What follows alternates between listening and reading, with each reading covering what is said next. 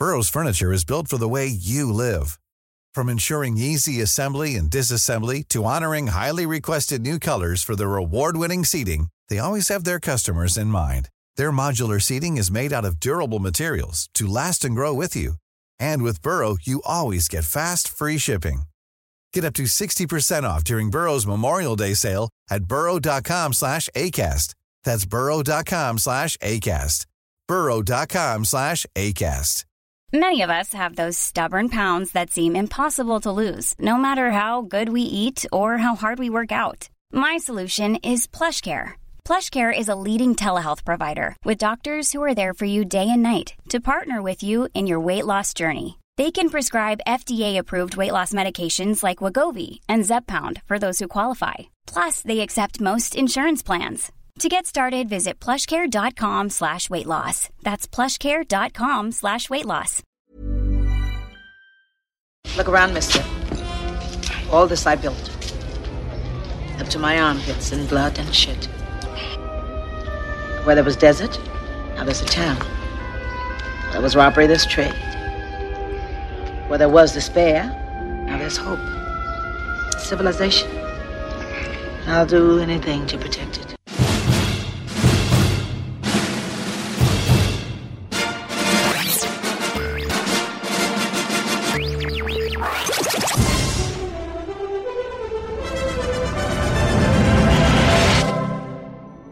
You want foot and face? This is Film Sack.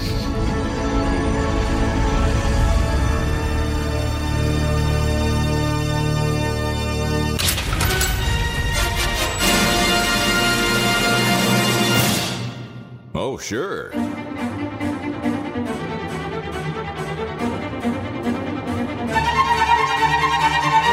Greetings, everyone, and welcome to Film Sack, episode 499.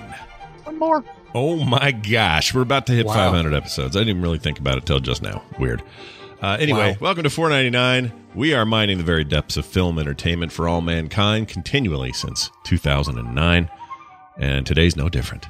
My name is Scott Johnson, and I'm joined today by Brian, the burned pig killer into his chest Dunaway. Ow, I don't want to see more pig butts. Again in my life. Never. Oh, hi. Hi. This Sunday is Thunderdome Live, where you don't want to miss when two men enter, one man leaves. Hey, is this going to be like that one time when one of those men who enters is not really a man at all, but some kind of grinning boy's head atop a man's body?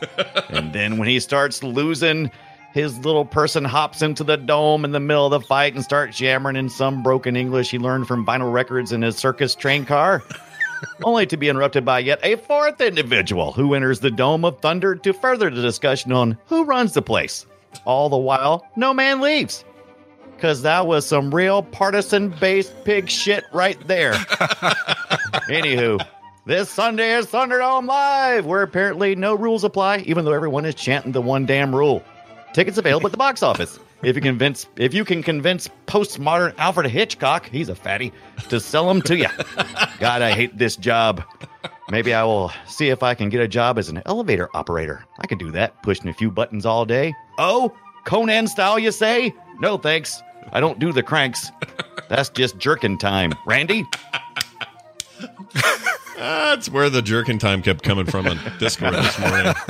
Couldn't figure out where you were getting that from. All right, next up we have Randy. I do not think that dome is OSHA approved. Jordan. Aloha, Scott, Brian, and I just want to thank you all for coming to this talk. I think it was really good. We had a lot of good discussion up here, and another round for the panel. Thank you guys very, very much. It's the QA portion. And we were given 3 questions here that were you guys wrote on cards. We're just going to get to them real quick. Let's see. Question number 1: We don't need another hero. Okay. Actually, I'll take this one. Yes, you do. You do actually need another hero. Here's the thing: if the previous hero was bad, then you definitely need another hero. If the previous hero was good, then you should want another hero, right? Because the heroes are good. So, yes, you do. I disagree with the question. See, the next question says here, we don't need to know the way home? No. See, okay, I get it. You guys some of you may have misunderstood the point of the talk. Just refer to Maslow's hierarchy of needs. Like, home is like literally the third most important thing you need after like food and water. You definitely need to know the way home. So I'm sorry if that wasn't evident. Okay, let's just get to this last one and get out of here. All we want is life beyond the. Okay, so this makes no sense. I'm sorry, guys. This makes no sense. The Thunderdome is small and immovable. Like, literally all of the world is beyond the Thunderdome. Seriously. And it's not like that dome is between you and anywhere important. Were these written by children? Maybe. Tomorrowland says yes. Not entirely by my hero, George Miller, it turns out. Deconstructing Tina Turner, right? With us finally, Brian, whose neck smells like Master's crotch? Blaster's neck smells like Master's crotch, Ibbot. Foot in face! Hello, I'm here for the game show announcer audition. Thank you. Yes, I'll just go ahead with what I've written myself, if you don't mind. Listen on. This is the truth of it. Those in our broods, sometimes we must battle. Trivia questions. Beat the time. If you don't finish first, you get the slime. Super sloppy double dare on Nickelodeon draws near. Ladies and gentlemen, boys and girls, dying time's here. Too much? Was that too much? That's kind of a catchphrase thing with mine. I can tone it down a little bit. Shall I do another? I'll do one even without waiting for your response. Another! 3 men enter, 1 man leaves. The battle looms large on many TV screens. Hit the daily double, you better know your facts. If you don't answer in the form of a question, you get the axe. Ladies and gentlemen, boys and girls, dying times here. Yeah, well, I lost my last job, so I really need this. The whole town I work for got blown to pieces, and my hosting/arbitrator gig kind of ended. One more. I think I can nail this. 9 paths you can choose, but who will choose the right path and connect 3 in a row? Better watch out for that dragon. It's tic-tac-toe. Oh, nice. Ladies and gentlemen, boys and girls, dying times here with Wink Martindale. No? Okay, what else do you have? Wheel of Fortune? No, thanks. I've done one of those, and I just don't want to get typecast as the Wheel of Fortune kind of guy. Oh, that's great. Wow. I love those. I love the fact that I wasn't quite sure. I'm like, I think I know which one he's talking about. Yeah, I know what he's talking about. No, you went like full method actor on this. Did you workshop any no whammies in that one? I did. I had a bunch of them. Like, I figured Family Feud. We've been talking so much about Family Feud on TMS lately. I didn't want to do that one, but 2 families enter, 1 family leave. Because it's a feud. A feud is a fight. That's a feud. Yes, exactly. We settle our arbitrations here, and the host might kiss you on the lips. Yeah, or the ear. Yeah. Oh my God. I don't. He had double duty. He was the guy selling camels, and then later got to do the rules. Yeah. Yeah. I want actually a whole Dr. Dealgood series. TV series. Yeah. Yes. There's so many fantastic characters in the movie we're about to talk about that we should probably get started. What's the name of the movie we're about to talk about? Well, it's Mad Max Beyond Thunderdome. Now, I need to make a caveat up top show announcement here. Okay. This is not the good one. Okay. It's not even the second best one. No, it's not. It's not even the one that I remembered half of the movie. There's a lot in this I don't remember either, but it's also the one where, I mean, straight up, George Miller and his buddy George Ogilvy. Yeah. He and him they co-directed this, and pretty much this is how it worked out, because there's a dedication at the end of the film people might wonder about. It says for Byron. And Byron was this like really close friend of George Miller's who was basically did like location scouting for the movie. And that's what his job was. And he did this for other projects, including previous Mad Max films. And he was killed in a helicopter accident while scouting for this film. And as a result, George Miller just lost interest in everything. It was like, I don't want to even do this. Yeah. Like one of my best friends has died. I don't want to deal with this. So the way that the directing worked out to fulfill his contract was Ogilvy directed anything with people talking, walking, hanging out, sitting around, whatever.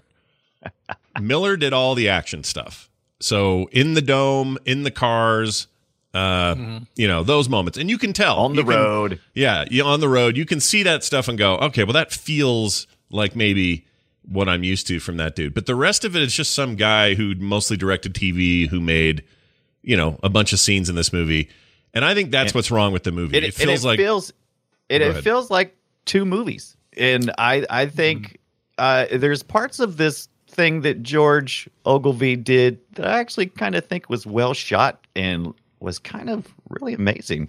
But I don't know about amazing. Give me amazing. Yeah. What do you calling amazing? Well, like there's when he's in the Camp Kid, Peter Pan. When the part that Spielberg directed? Yeah, that right. Yeah. The Spielberg parts, because there was a couple of shots there that were fantastically. It was well directed. Was it? I thought it was, because you know what that looked like. That looked like 3PO going, "Ooh," and then the Empire came and beep beep pew pew. And no, I'm not necessarily talking about. I'm not talking about the actual nuances of what's being read on screen. He's kind of locked into the dialogue, but way it was shot, the way it was envisioned, I thought it was actually. I don't know. That clever. stuff looked like anybody could have directed it. My biggest problem with that whole entire thing. Wow, Scott really hates Ogilvy. I didn't know that. I didn't see that coming in. It's what it is. It's this Lord of the Flies portion of the movie, which it really is a separate movie in a lot of ways. Yeah. And it's the part of the movie I forgot the most about. Like, yeah, I'd totally forgotten it. Completely. I remembered it, but boy, did I think it was a much smaller part of the film in my memory. Yeah. And then you get there, it's like, oh my God, this takes up so much of this movie that I thought was like, all right, it's, we're in Bartertown for a long time, and there's going to be battles in Thunderdome, and then there's this, and there's that. And then he sees the kids, and then he goes and he gets in the car, and there's a lot of driving at the end and another big chase scene. And I completely forgot that. No, it's like the kids are the filling of this Oreo, this action Oreo. Yeah. So what you end up with is kind of you get this like hook, hook like thing with these kids, and then you get the, this Return of the Jedi. They think 3PO is a god. Now he's telling them the story of the Empire and the Clone Wars and everything. Like that's what that all felt like to me. But then my brain broke, and because I kind of like this concept of they were all in a plane. The plane crashed. For whatever reason, it was filled with children. The captain said, "I'm coming back for you," and then I don't think it was filled with children. Well, I think okay, that was then this is my question. Right. What? Why is it ancient? Why is it ancient lore for them when none of them are older than like 17? Right. That's what I mean. I think there were a few children. I think the family stayed there for a while, just from what the impression I was getting, because it's an oasis in an otherwise abandoned land. But at some point, they were like, okay, we want to refine civilization. We have to strike out, but not before they enjoyed a short period where they stayed there. Now, I don't know that for a fact. That's just how I explained it to my brain. But would they just leave all their kids? And if they're just their kids, why would their kids be so... They act like what happened was 1,000 years ago. Maybe yet they were kids. heading off from international soccer match. I don't know, Scott. It really wasn't important to me. Well, that's what I'm saying. That's a whole different movie and a whole different mountain. That's what I'm saying. See, this is where Mad Max gets into trouble, but and misses why Mad Max is amazing, which is the world building is usually in your own head. You should not over explain things, and they get a little too close to the edge of trying to say, hey, this plane was full of these kids, and now they're waiting for the guy to come back. He's called Captain Walker, and the Walker's coming back. Which I thought was great. So a grounded pilot called Captain Walker. Sure. That's the thing. That's the thing. You just hit on it. Didn't even make that connection. To be clear, I've never seen this movie before last night. The only thing I knew about this movie was the name, and I assumed that Mel Gibson was in it. Like, I really didn't have anything. I have no thoughts about this movie before seeing it. Yeah. Like, I literally, as a small child, misunderstood the Tina Turner song, and I never knew that it was about this movie. I really, seriously. I know. I didn't know that. I remember this song, and I don't really attach these two things together. even though I know they go together. And I've heard that song a million times, and I never remember her saying Thunderdome. Oh, really? Right. Yeah. Same. It just feels so shoehorned in there, like it just doesn't belong. Like she'd written 3/4 of the song, and they said, "Oh, could we use that one for Mad Max Thunderdome? Could you? Can we say the title of the movie?" Yeah. And my biggest complaint about the movie is partly that, but keep going. I was so mentally busy during this movie taking it in that it never occurred to me that I should question the backstories of all these things. Like I've seen 1 and 2. I saw 2 a couple years ago, and now I've seen the first one with you guys a few months ago. And I came into this movie going, okay, I know there's a person, Mad Max, right? And I found it a little weird in this movie that he didn't introduce himself as Mad Max. But I was so busy going, wow, these shots of the desert and the sun, and there's so many wind shots. Like there's so many parts of this movie where someone was just out of frame with a huge fan and a bag of dirt.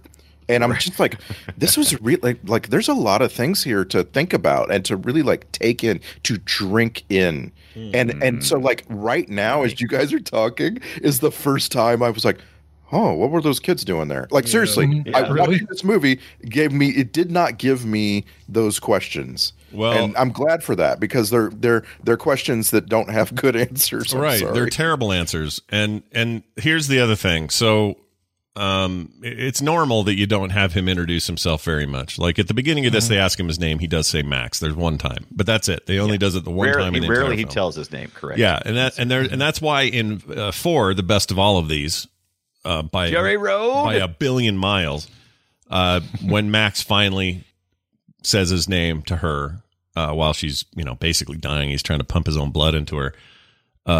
Charlize Theron's character, he is. That's when he's finally saying, that's who I am. I'm acknowledging that I'm an individual. I'm a person. I'm not just an aberration here. Like I'm Max. Right. Like that. They make it a big deal. He in died when his movie. children died. He was reborn as this wanderer, right? That's kind of the idea, concept. Except I don't know. The first episode, the first movie doesn't really pay that off in retrospect, but yeah, that's kind of the concept. But here's the thing: Beyond Thunderdome has some of my favorite things in the series as concepts. So, Master Blaster, one of my favorite concepts. Yeah, the dome itself. I love the dome. I love everything about the dome. More dome. I think the dome is great. Give us more dome. Yeah. The dome is great. The idea of a town called Bartertown that is run on the backs of these guys down there digging pig shit for energy, but is got this outside veneer, but it's also got all the terrible things about living in that post-apocalyptic Australian wasteland and all the weirdos in it. Everyone's a weirdo, and it's great. That stuff, conceptually, great.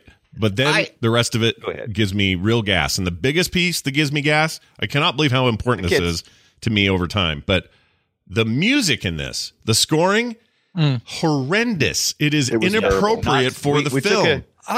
We took a left turn from our usual Mad Max, right? Wasn't there a new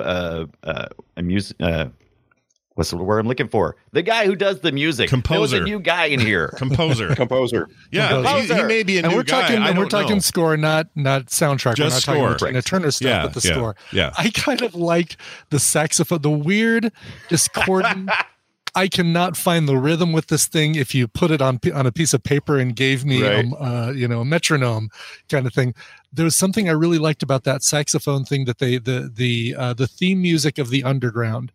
That stuff was cool. There were a couple of moments that were just fine, but trying to accent the action or the emotion or whatever, that stuff compared to the Junkie XL soundtrack for 2015's Fury Road, a billion miles worse. Wow. It's so bad. I'm not saying it's not appropriate for its time, because a lot of this sounded fine in 85 or whatever it was. And the idea of Tina Turner playing very 80s music at the top and bottom of this sandwich was it was so off for me this time. I actually wrote down in my notes, what is this opening music? Because that part did seem really confusing and so out of place. The whole opening was odd anyway, because they had this double barrel credits coming at you. I'm like, I can't read that fast. Wait, what is so-and-so? Who are these people? Screw loose. Who is this guy? Yeah. So I just want to. We'll talk about it a tiny bit more later, probably. But we're talking about Maurice Jarre. Maurice Jarre is a famous composer. Composed. It's Jarre, isn't it? Like Jean-Michel Jarre, because it's spelled the same way. Is it Jarre? Well, maybe they're related. It's a French person, right? It's a French person. Jarre. Oui. Still say Jarre. Oui. Isn't it Jean Valjean? Jean Valjean? Who am I thinking of? No, Jean-Michel Jarre. Oh, Jean-Michel Jarre. He's like the new age guy. Did the trippy instrumental stuff in the 80s, right? Different. It's not this dude, but different person. This dude, but he's French, right? This dude composed The Longest Day. Composed Lawrence of Arabia, Othello. Dr. Zhivago is probably the most memorable composition of a film for Maurice. However you want to say his last name. Yeah. And, my mom's favorite movie, by the way. My mother loves that movie. Dr. Zhivago was like the only thing she ever talked about. Anyway, go ahead. I mean, Lawrence of Arabia, the score is brilliant, and so coming into this film, I'm like, oh, we're gonna have that. We're gonna have something memorable, a theme. We're gonna have all of these pickup scenes where you're just looking at the sun behind the dirt in the desert, and someone's emerging over a dune, and there's going to be music that fits it. And the music never fit. No, not even once. I don't remember a time in this movie when the music fit. Yeah, it felt like the underground fit. By the way, Maurice Jarre is Jean-Michel Jarre's dad. So, oh, no way, they are related. Okay, yeah, they are related. Cool. Very, very much related. Those those jars, they're that's right. They get out there, they get going. So wait, that underground stuff was like the ding dong, bing bong, ding. Right? Dong. Yeah, the crystal music, basically. Yeah, that was kind of cool. I'll give you that. That part was right. yeah. So what was was that Tina Turner's like tour saxophonist? Was he like the blind diaper guy? Yeah. Was that like? I wanted that to be like somebody she tours with. I would love that, right? Like Peter Gabriel's got that really big, tall dude, and Springsteen had Clarence Clemens, and Tina Turner's got diaper guy, blind diaper sloth, basically. Kid Rock's got the little tiny guy. It's like that. Right, exactly. But yeah, like Master, like to him in there playing, he was obviously playing a saxophone in a time where we were all getting a lot of saxophone in that style in the 80s, regardless of the film or what setting it was. So it was consistent with the time, but I also kind of liked it was discordant. It was like, what a weird thing for you to put in this, to have him in there just playing. The saxophone is always very boisterous, right? It's always like, hi, I'm a saxophone. Yeah. I'm here. Yeah. You see me? There's not like, you don't have a lot of background saxophone music. No, there's not like it's the singer stops and the saxophone starts.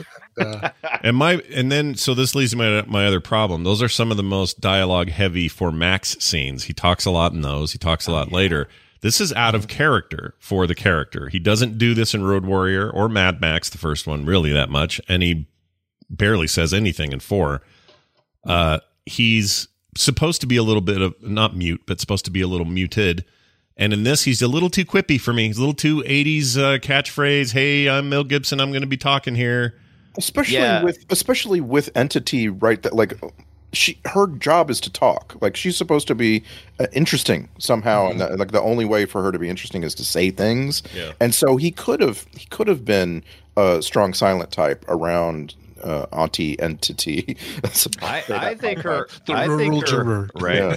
I didn't appreciate her costuming until this time around, and you could say it's derivative of stuff, but I thought it was actually it's fine. I enjoyed it a lot more this viewing. Of course, probably when I was younger, I was like, what is that? Like those big bulbous ram horn earrings that she was wearing. Yeah, they look like they were. I thought I was going to say something else. Yeah, you did. I did.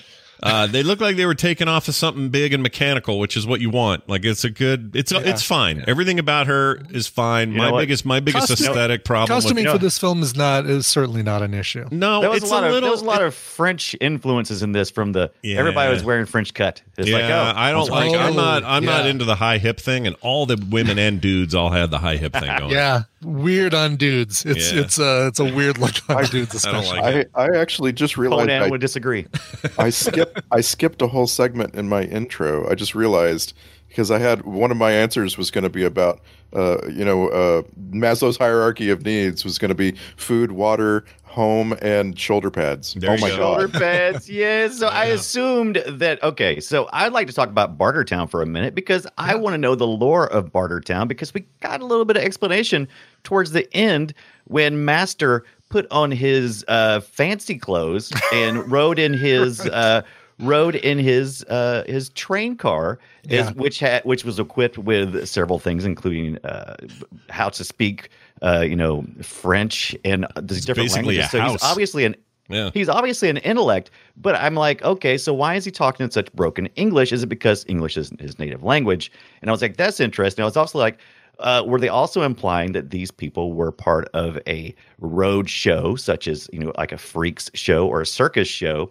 And did it crash? And is that where they set up? And is that why everybody's weird? Everybody else is weird because of mutations, right? From the fallout. But is that so here? Maybe. We don't know. There's a lot of untold stuff.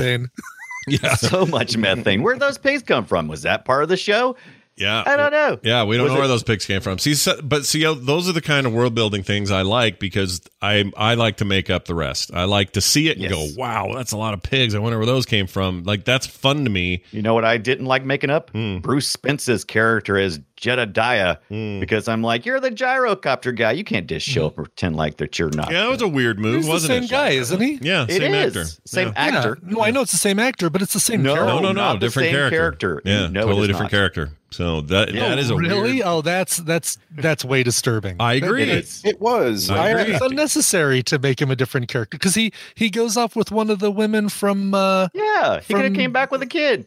the Bastion equivalent in Mad Max time in Road Warrior. Well, and I was so proud of this movie for starting with a little robbery that made me go, I wonder if that's going to be a bookend. And it was. Right. It was. 100% a bookend. Yeah.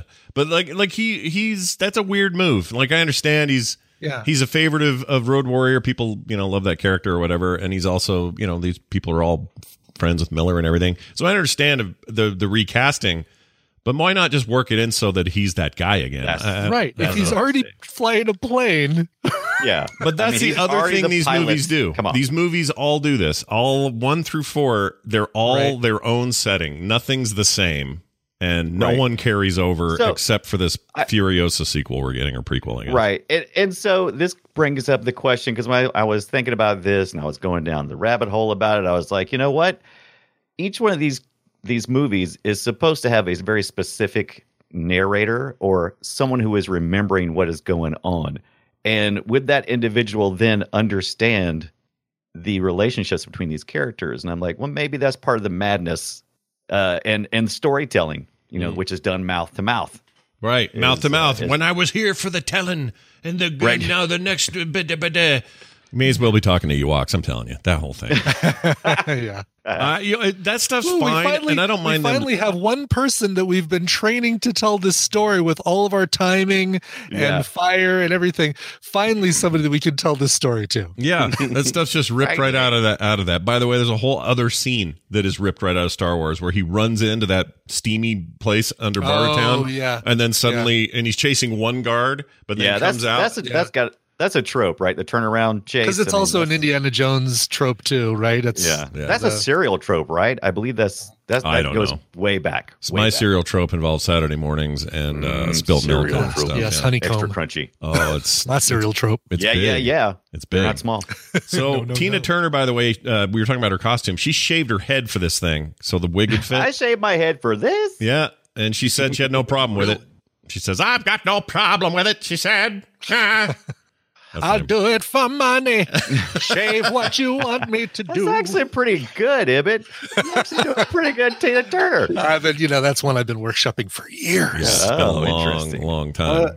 Auntie Entity is a bundle of tropes, but the one that really stuck out to me is the I own this town trope. It's so common in movies that aren't necessarily set in reality in the real time, in the current time, right? Mm-hmm. Like, as soon as you get into the future, or you get into an alternate world, or you go to another planet, like, there is going to be somebody who owns this town, and they typically live up above it, and they have a bunch of weird henchmen, and this felt like it was so tropey that it was almost like its own thing. You know what I mean? Like, it didn't feel like they were just copying what other movies have done. I agree. I mean, it makes her she's lesser, I think, than Immortan Joe, but it's a very similar template. The difference is Immortan Joe's not vamping about how he owns everything. He's just sort of there, and he owns everything. Like, he's not He's not constantly talking about how I built this town and I'll do whatever it takes to save it or whatever. He doesn't need to do any of that.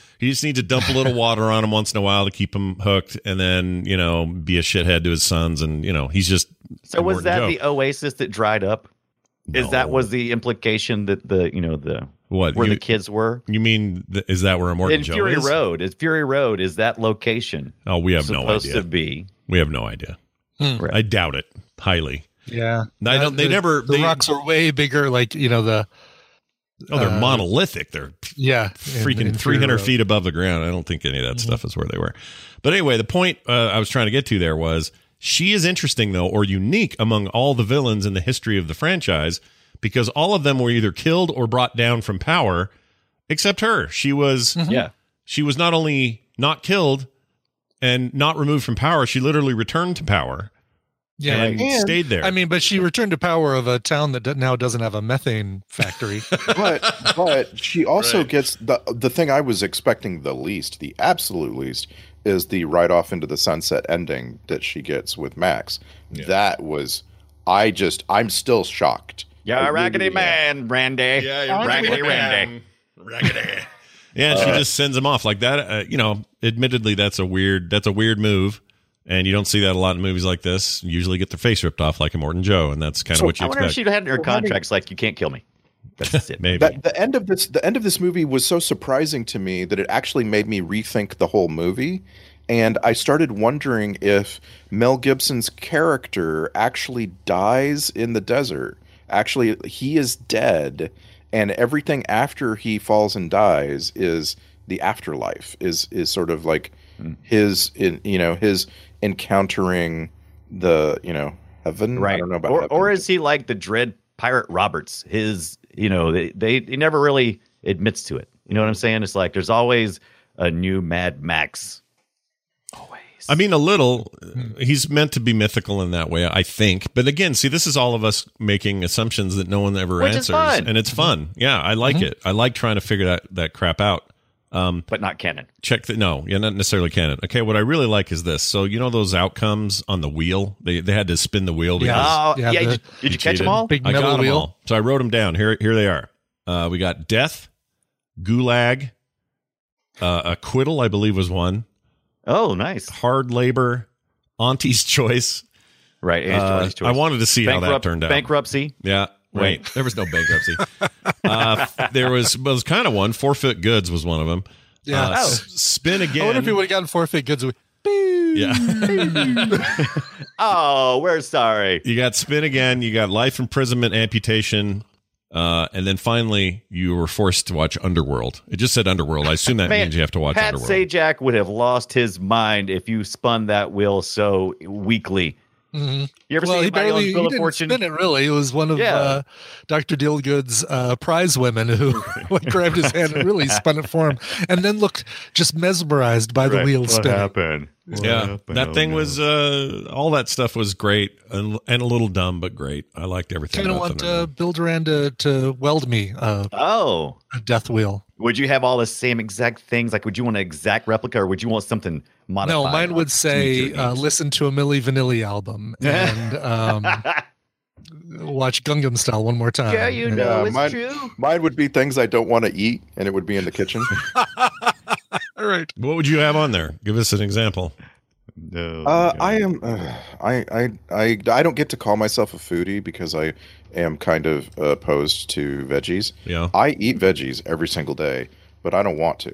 And so it'd be wheel of veggies. Yeah, wheel of veggies. So like I make the best Brussels sprouts you're ever gonna have. I roast them with all kinds. That's a low bar.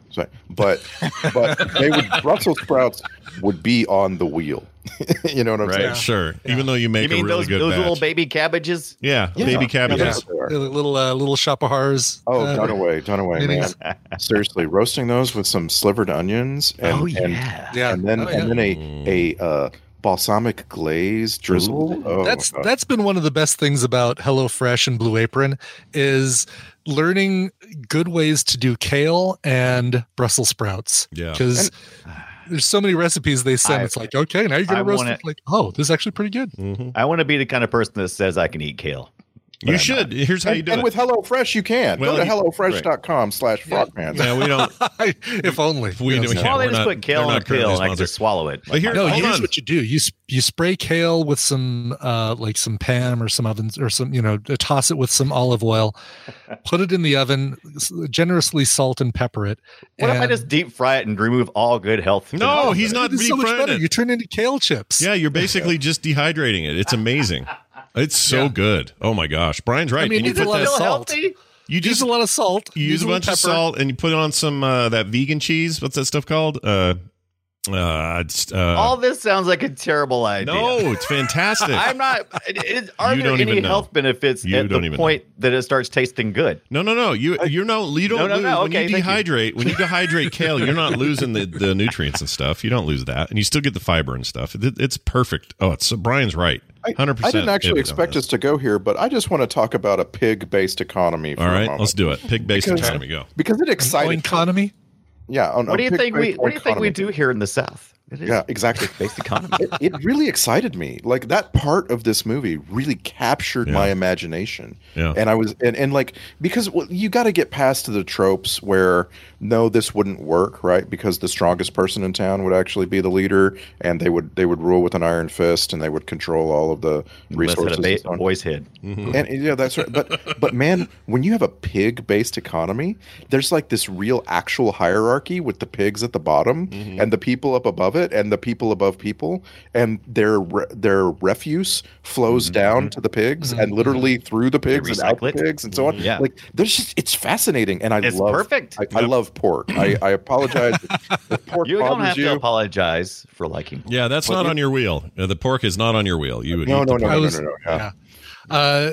Yes. I don't agree with the whole punishment system of we're going to dangle you on a rope and get nuzzled by cute little pigs. Because Yeah, that was stupid. they try to make it sound like these pigs were all threatening, and really they're just like, oh, hey, look, it's because they master. were- Let's nuzzle him. Yeah, they were pigs. They weren't hogs or some kind of killer They weren't pig. feral hogs. Yeah. Yeah, they There were was a pigs. great moment that I had to scroll back to. It's when Mad Max is chasing the guy after they've snuck back into Bartertown and back into the underground through the pipes, and they Max beats the two guys, and then there's the third who's like, "Oh hi," and then turns around and runs. Max goes running after him, and there's a pig that runs into the frame and just slides on his butt, and I had to. love it. yeah, play that a was second time. awesome. I was really So he's hoping kind of that would like be a the gif. stormtrooper from Star Wars when it hits his head. A little Kind bit. of, yeah. yes. Yeah. Yeah. The Let's watch poor it thing. again. Yeah, the poor little pig, man. Just I made Tina watch it. Tina, watch. Look at this pig. Look at this stupid pig. As I've told you many times before, I grew up with grandparents who had a feedlot just a few blocks away from their house, and they would, collect the slop in a bucket under the sink and take it over and dump it on the pig trough every now and then. And like the big rule in my childhood was you do not get anywhere near those savage beasts. Like if a child falls into the fenced area It's with just gone. pigs, they will be destroyed so fast, but the point of that was that the pigs needed to be hungry to be dangerous. Right. And so like this scene where they dangle a little person down into the pigs, you could tell those pigs were very well fed. Yeah. They had just Yeah. they had just had the feast of their lives. And they were also small. They were younger. Because that wasn't the first Pigs. little person they had dangled. So this was like 3 or 4 down the list. Oh yeah, you knew that had happened before, and those pigs they've seen their share of human meat. Is my guess. Yeah. I lived next to a pig farm and actually owned a couple of pigs growing up. You own them now? They were Oh, I always- thought you owned them now, dude. No, I don't know. I got rid of those things. I was just a kid. But yeah, the same deal. They were always well fed, so we didn't have to worry too much about them. I'll tell you what, they did bring around Field rats. Oh. The size of your foot. Oh, yeah. Oh, Yeah. man. Woo. No thanks. Those are scary. No thanks. Not And interested. thank you. And Yeah. by the way, TV Tropes has a Fed to Pigs trope page. I was surprised. I could only personally think of two other examples of Fed to Pigs. One was the HBO show Gentleman Jack, which I thought was pretty that. amazing and brutal and really well done. But the other one was Hannibal. Oh, Yeah. right. That's where I remember seeing somebody being fed to pigs. Because you see alligators all the time. That's common. And, like the trope of animals that you keep at the castle that will eat the people if you want them to. Yeah. It's often dogs, like really Dogs, hungry sure, dogs. Yeah. Right. Yeah. Like a crocodile or alligator. I'm like, good, because they usually just basically flip you around until they break your neck and everything else, right? And then you're dead. It's fine. They can eat you then. Who cares? Yeah. But a pig, their teeth aren't exactly super sharp, but sharp enough. That would be a painful way to go. The other one, and we haven't seen this, and I'm curious if we would ever sack this, is the movie Snatch. Oh, yeah. One Brad of the Pitt heavies going, in Snatch. whatever he does. That's right. That's a good Brad Pitt impersonation. That's just I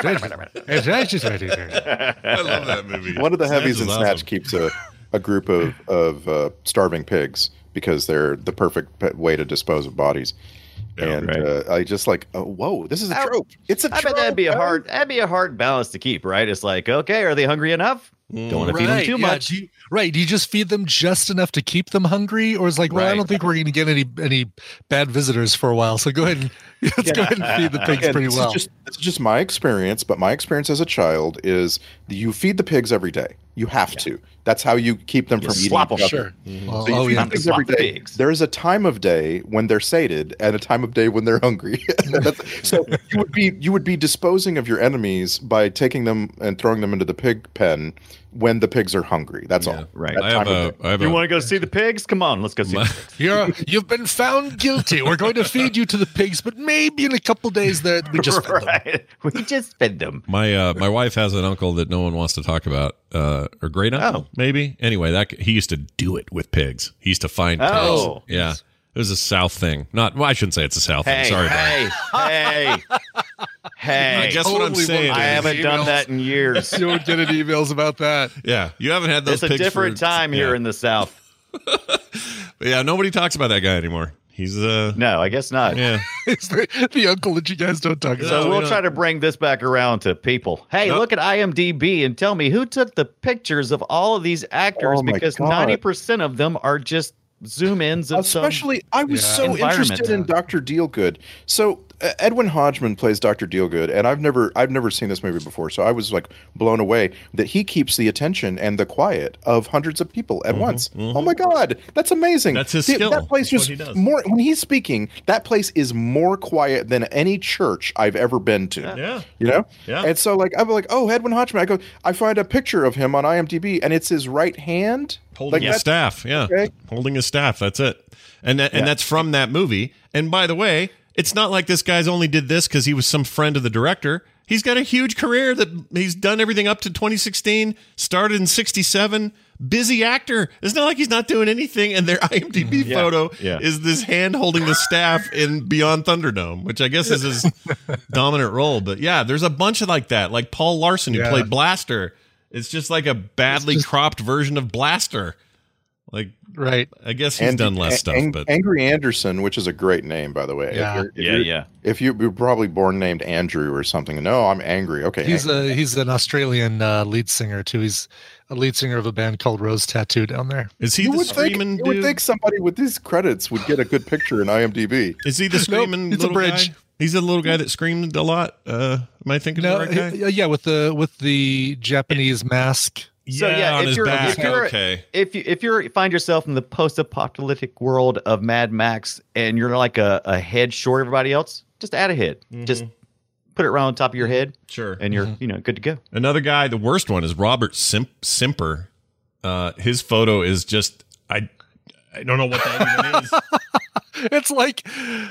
It's like somebody took a picture of close up of a Pantone book or something. Yeah. What is that? Yeah, just like Angry Anderson, there's nothing there. Oh yeah, weird. And it's not like this is all. I think it's his driver's license. It's not like it's all they've done. He was, these people were in TV shows last year. Like, I don't know why this is the way it is, but maybe Australia doesn't give a shit. Maybe there's another one. I flipped away from it, but there's another one where they're in this movie. They have a picture on IMDb, and the picture is just, I guess, a distant, dark photo of the side of a pyramid. It's just so sad. Yeah. To Andrew O, Tauntaun Tattoo just has like a weird little snaky bar, and maybe the side of somebody's head. Yeah, Saxophone what is that player about? is just like the saxophone neck. That's really fun. It's really bizarre. Oh, that is Tauntaun Tattoo, is the saxophone player. Okay. That's his saxophone. That's his part of his saxophone. That's the saxophone reed. Okay. Well, then what else do you need? That's perfect. And only ever appeared in one thing. Imagine being that guy's agent after this movie. Yeah. No, he's the one in the diaper. Yeah. Hello. Yes. Yeah. Hello. And by the way, Bruce, he is available. Yes. Bruce Spence, who has the most freaking Australian first name of all time, Right. Bruce. Oh, yeah. That guy is in so much stuff. He was in Dark City as Mr. Wall, one of my favorite things he ever did. Star Wars Episode 3, played Tion Medon. He was in Lord of the Rings as Black Lieutenant, whatever that is. That was in the extended edition, so it wasn't in theatrical. But he's in everything. That guy works all the time.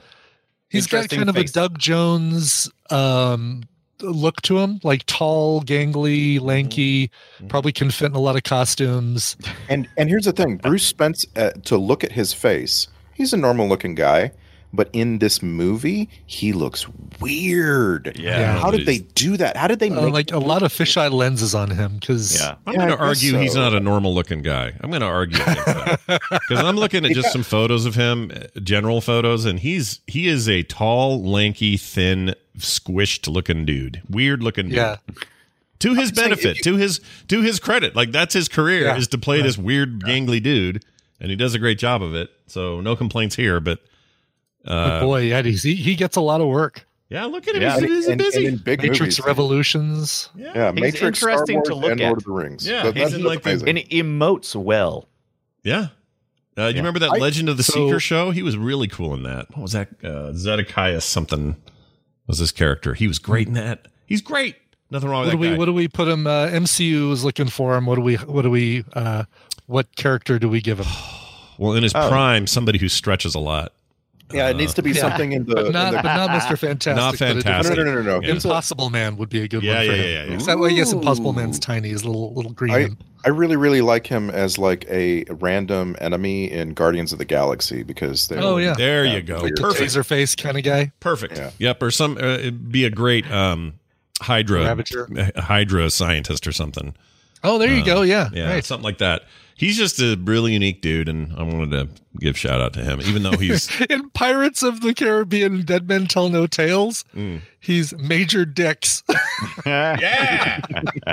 You want to go down as Major Dix? Like, that's a role you take without even looking at a script. Yes, I'll play Major Dix. Hey, look at this. George Miller was given the rights to Mad Max 2, The Road Warrior from 81, and this film as a concession. Basically, they said, look, we'll give you back the rights to that movie, which we currently own. It was your creation, but we took the rights. You can have that back and the rights to this film if you step aside as director of Contact from 1997.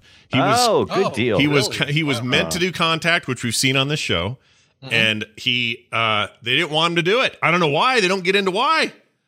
Yeah. Why not? He's great. Why do you want George Miller? It's gonna be too weird. I don't know. He did a lot of stuff that was more mainstream.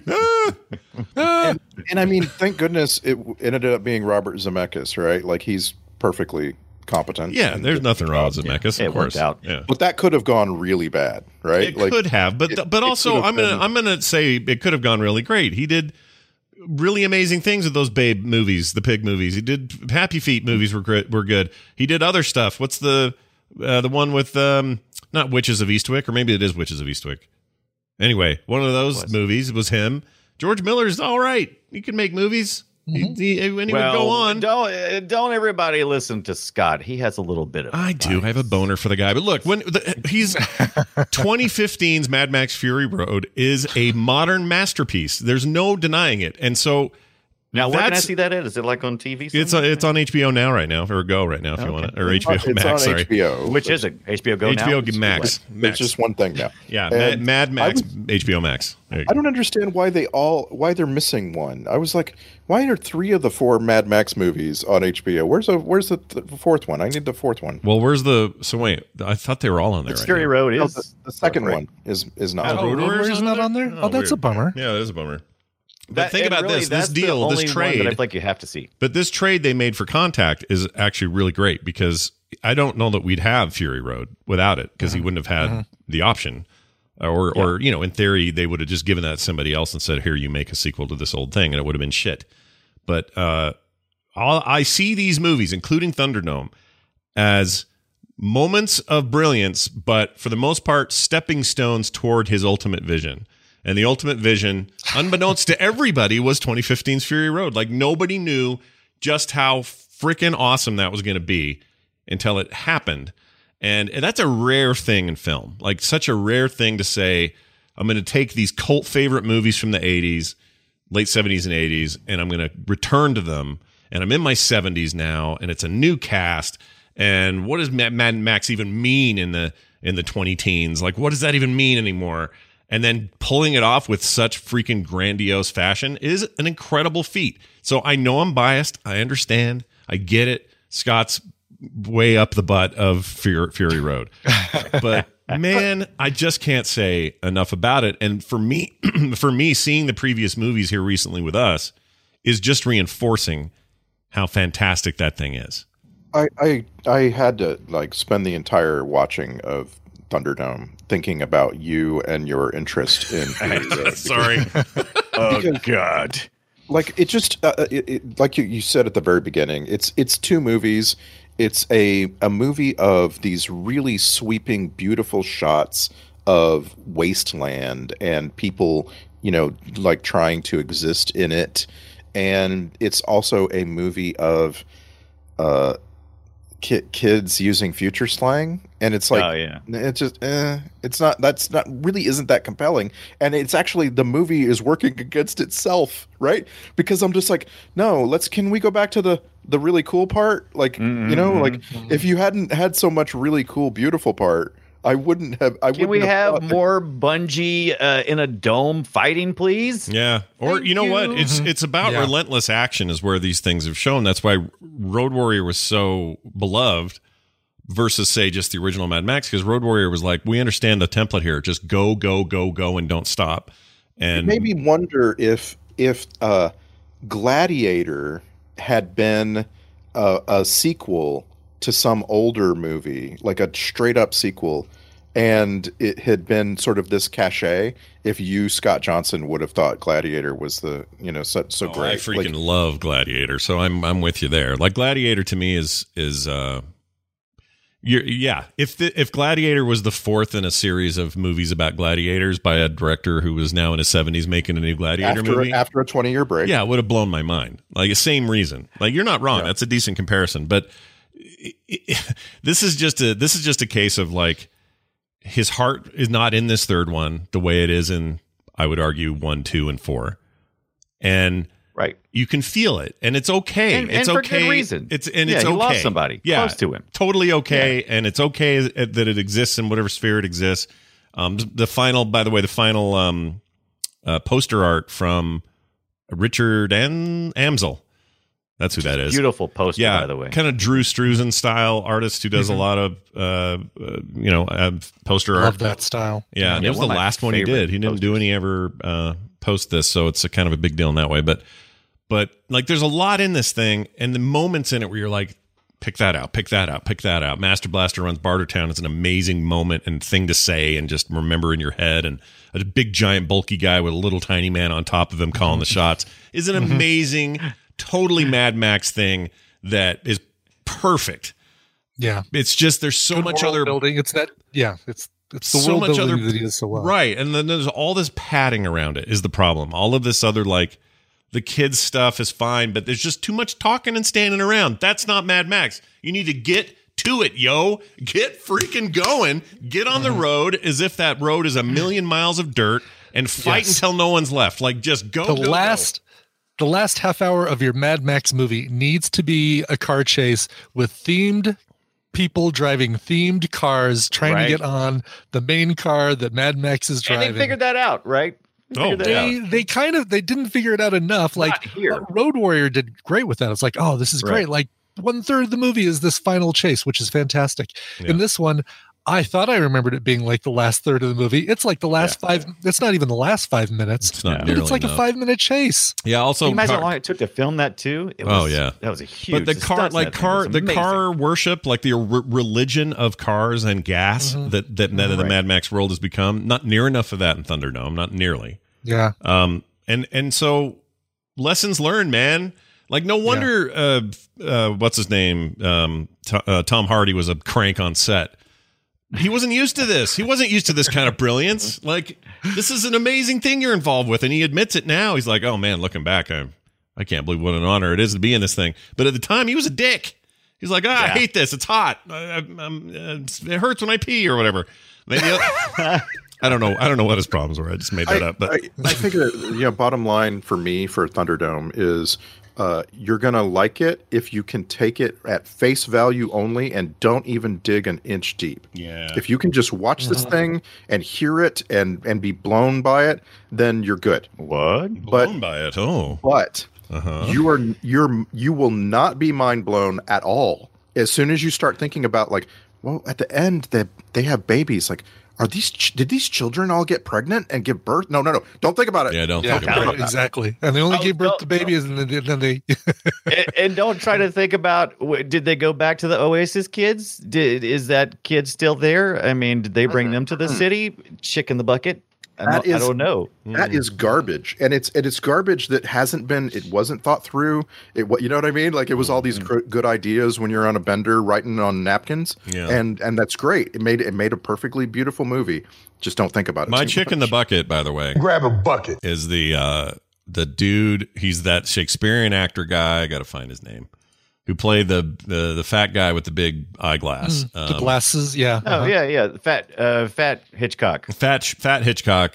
Here he is. Sure. His name is Frank Thring. He played the collector. He's that to me is like a fascinating character based on very little. It's just how he looks, where he's looking like he looks, right, and the faces he's making. I want to see him in Howling 3 2 years later. Because I don't remember seeing that one. But I never saw any of the Howlings, so we should watch some Howlings. Amazing. Scott, I just knew the whole movie that they were going to chicken bucket that monkey, and they never did. Chicken bucket. Oh, yeah, the monkey was around. Monkey in a bucket? The monkey was basically his dog from 2. Right. Yeah. Kind of. Do monkeys not get thirsty? That's the thing. I'm just curious. In the real world, you only find monkeys where you find lots of water. That's just a fact. There's no desert monkeys in this world. Monkeys. The fact that he comes across that monkey in the desert, I was just pointing at the screen like Leonardo DiCaprio. Come on, what? Yeah, wait a minute. You're right though. There are no desert monkeys, right? There's no such thing. Yeah, monkeys don't live in the primates desert. need a lot of water. Yeah, they're all what? It's all jungles and water and stuff. Yeah. That's hilarious. Well, anyway, this Frank Thring guy is a really interesting character, and I expected some closure on him, and we got none. So he's just out of there. By the way, guy with glasses in a bucket. Yeah, guy with glasses in a bucket. Angelo Risotto. What? Angelo. I was going to say, I'm assuming the last time we saw him, he looked dejected because the whole town was blowing up, and he was sitting there and said, "Well." Well, I got to go find another barter town, I guess. Yeah, right. He's the new walker. He's going to go find another one to barter in. Yeah. But Angelo Rosito, he's the little guy. He's master. He's literally from that weird 1932 very strange movie called Freaks. Yeah. Gabba Gabba, one of us. Yeah. Isn't that him? That's him, right? It's him. I don't know if he says that line. I don't know if he's the one who originates that line, because he's the photo I saw of him in that movie is he's standing on the table in that scene. Yeah. But I'm going to put in our chat, but I'll tell people he's also one of the 2 little cop looking puppet things in HR Puffin Stuff. Oh, no way. That's great. That's so cool. That's great.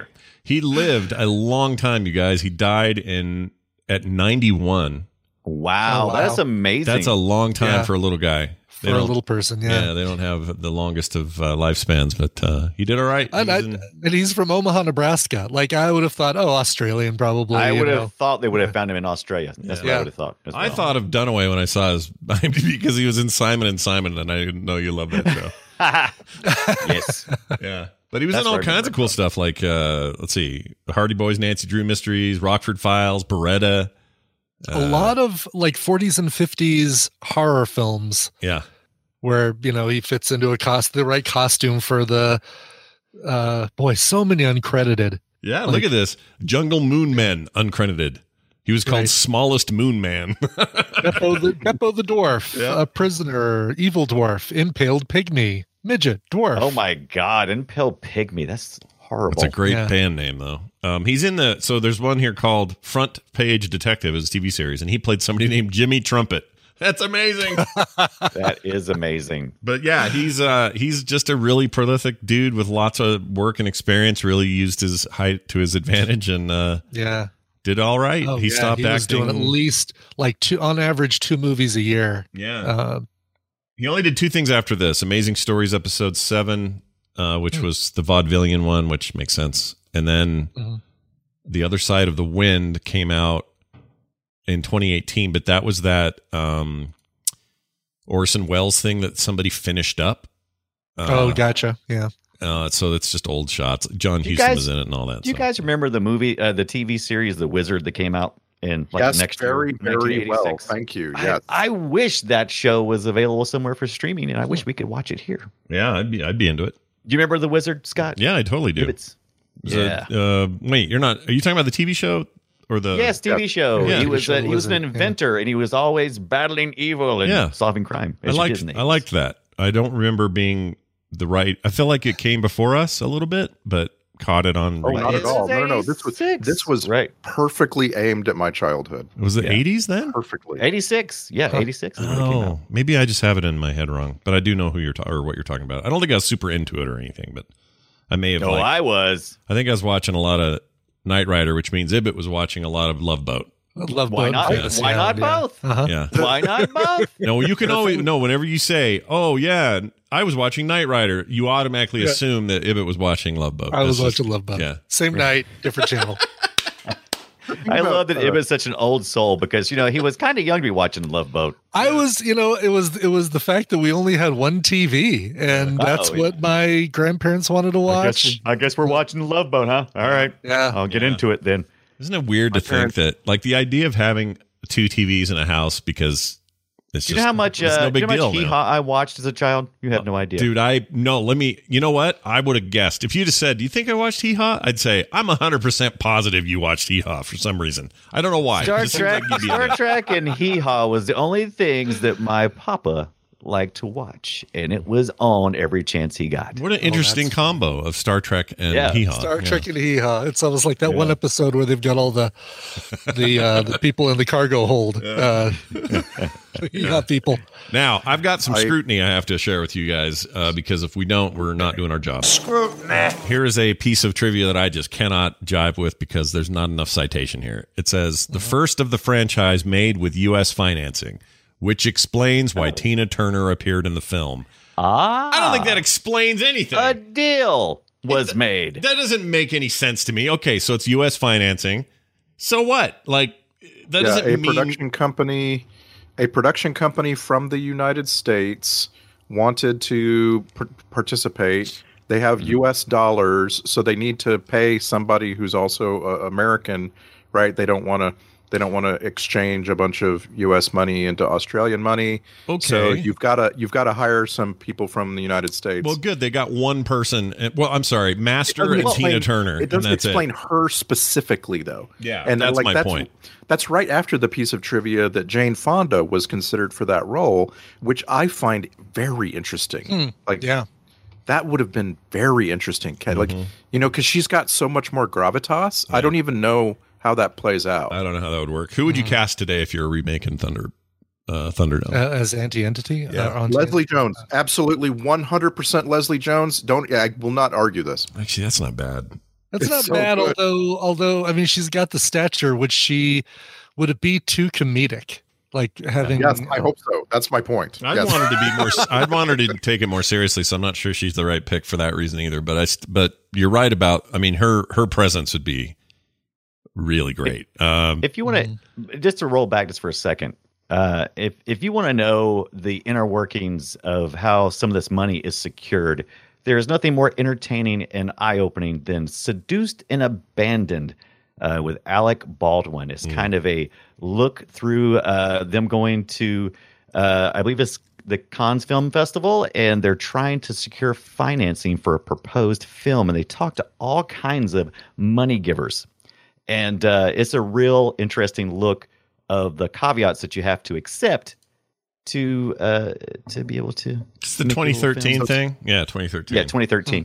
Let's see. I want to go back to the previous question, Scott, because if it's just do a Tina Turner 35 years later, I would say Janelle Monáe. I would like to see her in this role. I think she's just so visually arresting, and I think she's becoming a pretty good actor.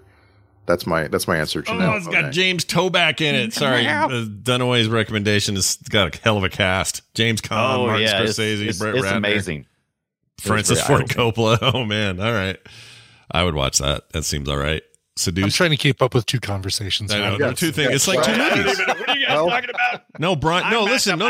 You're not wrong. There's the Bartertown movie, and then there's the kids movie, and now we got the Randy conversation and the Scott conversation. See, but that's the Bartertown movie. Now you've got me like a Bartertown series on HBO. Two conversations into. Oh man. You know what though? One leaves. I mean. Okay, so Miller, wouldn't be the first time Miller has tried that. He tried to get a series made, not about Bartertown, but a Mad Max series made back around this time, and it didn't work out for whatever reason. If you're asking me, now is the time to find the right people, including Miller, to do the right series, and I would be so on board, dude. Oh my gosh, I would lose my effing mind. And they're going to be people that say, oh, it doesn't translate to television. Well, neither did Fargo, and look at that. That's amazing. Yeah, right. I think it'd be a perfect time with so much political bickering. I mean, what better than that? You'd have people fighting for ruling Bartertown. You'd have Thunderdome. So and lots of. Let's just get this on. Right. Exactly. Just call it Mad Max Gastown, and it's all about controlling gas. Because everything about that Gastown stuff, they don't explore it in the movies very much, and certainly in 4 they allude to that's where they're headed, and it's a big deal and everything. But Gastown's really explored in the video game, the 2015 video game. And I want to make a quick point about that.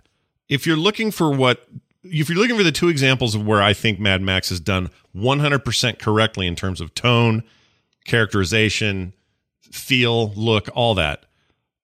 It's 2015's Fury Road, and it's 2015's Avalanche game called Mad Max. That game was, a lot of people turned their back on it because it is very bleak and it's very serious about the subject matter, but it's exactly what it needed to be. It is so freaking good. Cannot recommend it enough. And you can get it on sale for like $5 on Steam or somewhere. Like $5? Absolutely, that game is worth playing through. It's a big open world game. Beautiful even by today's standards. My gosh. And they get all that stuff right. Like all the stuff that we're talking about here, these characterizations, moments, weird stuff that's in this world building things. That game gets it as right as the movie does, and then some. So I really truly believe the two best properties involved in the entirety of Mad Max as a franchise is that movie and that game. They're great together too. And of course, another movie that I thought about so much while watching this, and I thought about you, Scott, was Waterworld, of course. I love because apparently the working title of this film was Desert World, and quite frankly, it's just, I mean, it made me like Waterworld even more. Like it made me think about how there are these interesting stories, and you can tell further interesting stories inside those worlds. Right. I wish there was a Waterworld series. Neither one of those names, Beyond Thunderdome nor Desert World, is a good name for this movie, though. Yeah. There's so little Thunderdome in it. And, I mean, Mad Max Bartertown or Mad Max... like Road Warrior was a cool name. Like Mad Max Right, Road the Warrior. Road Warrior, Badass. exactly. Yeah. Mad Max, we don't need another hero. Fury Road. Just lean into it. Fury Road, amazing name. This thing, I don't know. You're right. It's not like Thunderdome needs to be accentuated, but it also needs to be a bigger part of the film. If it was, like if Thunderdome was like the centerpiece to all of it, the actual Thunderdome, then the name's fine. But instead, it's like, what do you mean beyond? Like Mad Max Babysitter. Mad Max, take care of those dirty kids. Home Alone. Anyway, one other thing I wanted to mention. This is my favorite piece of trivia. It says here, the kids assume Max is to be the savior who brings them to civilization known as Tomorrowland. This is great, though. The film Tomorrowland in 2015 released just 1 week after Fury Road. So that's just kind of a dumb way to bring it all together, you know? Yes. Just a dumb thing. Hey, I have a pretty easy pick for what grossed Scott out the most. Go for it. Oh, wait, I got to play this first. Gross. What do you think it was? I think it's putting that whistle in your mouth after it's been kicked around in Thunderdome, after everybody's been walking around in pig shit, and then you're picking that thing up, putting it in your mouth, dropping it on the ground again while it's wet, so it's covered with pig shit sand, and then you're putting it back in your mouth to blow on it again. Brian, you are correct. Well done. I was watching that whole scene thinking, oh my God, Scott's just got to be like, he's putting it back in his mouth. Now, second to that is actually related, and I'm putting a GIF in our chat so you can see it. This one kid gets swallowed up by the sand, and the idea of just drowning on sand is one of the most horrifying and kind of gross things I can think of. That's an awful idea. But there's one, and there's another scene where Angry Anderson gets kicked into the big vat of pig shit, and he comes up and his mouth is open and he's got whatever there's, it's no way it's all Hershey's chocolate, but there's something in his mouth, a chunky something that was in that vat that is in his mouth, and he's like, Pah! Yeah, it's gross. It's gross in that the depiction is very gross, but in my heart of hearts I'm like, no, I know what that is, and it's not bad, whatever it is. What do you think they'd like? All right, you have to get thrown in a vat of something that looks like pig shit. There's not enough Nutella. I'm going to say darkened. Like I'm going to say darkened corn syrup that they use for like blood and other things, but it's like a dyed version of that. And then the chunks are corn puffs. Okay, I like that. Not bad, right? Like flavorless corn puffs, like nothing with too much cheese in it. Like what you get, what Mac Universe used to ship their 100 megabyte hard drives in when you ordered one. That stuff. Except edible, right? Like you could not die. Those are the ones that were edible. I mean, you won't die from eating it. They didn't have any flavor, but they dissolved when you dropped them in the toilet. Did you ever eat one just to see? I did. I totally did. Oh my gosh! I bit half of one. I'm like, yep, this is it's like bad wheat cereal, like shredded wheat that doesn't have the strawberry frosting on one side. Oh, that's horrible. I don't think I'll tell you how you do that quicksand effect. You build a swimming pool on stilts, and you put about 3 feet of sand in it, and you have a hole in the bottom with a door. And you just get your actor in there, and you open that door, and the sand starts going down, and the actor holds their breath and goes down with it, and you put a pillow under him, right? Mm-hmm. It's like a really straightforward effect. It scared the hell out of me. Like in watching this movie, I was just like, "Oh my God, he dead." You know? Yeah. It's terrifying. It's a terrifying idea, and it was actually a meaningful bit of loss. Like the movie wasn't great at achieving that.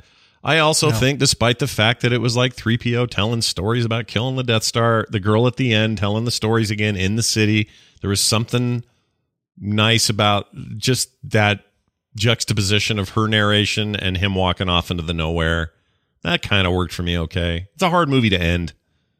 Actually, all these movies are hard to end. Like, how do you end a Mad Max movie? I think Ford did it the best, he can't end like being in a position of power or success. He doesn't end in like a nice, comfy bed in Bartertown.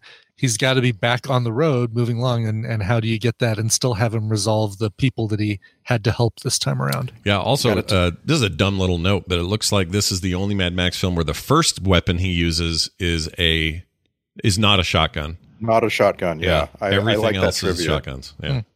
Like including he uses a pistol a couple times in Fury Road, but he starts with a shotgun when he's trying to get himself out of his face face trap thing. One more piece of trivia I wanted to bring up was that the cars in this movie were preserved. They didn't just wreck or throw away every car they used, every vehicle. And the vehicles were all collected, and they went on a tour of Australia. Wow. I love the film. Did they just drive single file down a road and in high speed? You had to watch them go by real fast. I just want to believe this is probably never going to be true, but I want to believe that one of the vehicles touring Australia was the house car. The car with the house on it. Yeah. I realize that's just crazy. I want the cow print car with the cowboy dude driving it. Yeah. I loved these cars so much. Well, again, you talking about cars something just occurred to me what I think the trick was to make Fury Road stand out above all the rest, and that is that the very first car wreck in Fury Road, which is just Max eating a two-headed lizard and then hearing some war boys coming after him and then taking off, and then he does a flip over flip and then they get him. That accident or that car stunt is already that is already more impressive than any stunt in any of the previous films. That one stunt is is better than anything that was in Thunderdome for sure. And then there's more. Then it's they just keep stacking and they get bigger and they get better and more impressive, and you never stop. And 2 hours later, you're like, holy freaking shit. What did I just see? Yeah. Like, that's the answer. If you want to do this right, if you want to outdo yourself, that's how you do it. You just make everything from the minute go is already better than your last film in its entirety. All right, well, this is everybody's... on! Mother buttholes. If Brian... I've started the recording again. If Brian Dunaway sounds a little weird, it's because he's on his phone now.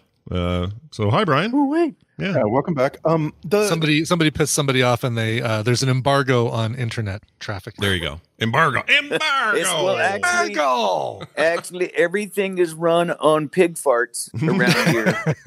Well, it is the and South. We've just had too much bacon. Yep. There you go. Well, I'm fine with you. You sound great, and I'm glad you're. But you know what? Now that I'm looking, it looks like it might have just came back on. So let's see what happens. All right, so we'll just see. Watch while you're. If I suddenly appear, we'll know. Yeah, while you're doing that, Randy, tell us you had a quotes thing, or before I get to quotes, you were going to say something. It's been such a constant topic for us on FilmSack over the years to ask when we're watching these older movies. And wow, saying that older movies, this is an older movie, a much older movie at this point. When we're watching them, have the movies that have come since this kind of ruined it for me? Like how would I have felt about this movie if I'd seen it in the time and I knew nothing, about movies? Mm-hmm. And this is a great movie for that, because movies like Gladiator and movies like Fury Road and so on are so good that I just couldn't appreciate this like I wanted to, Mm-hmm. Well, all right. Sorry. I was getting a message about when my mom's FaceTiming people today from the hospital. We're all very distracted. Yeah. It's very distracting. All right. Hey. My fault. Sorry about the pig farts. Yeah, it's your fault. It's your fault. You pig farter. I almost said something else. I almost said something else, and I would have regretted it. Holy crap. All right. Let's do perfect transition to do some clips. We got a number of these from this film, including how weird it is to have this intro music.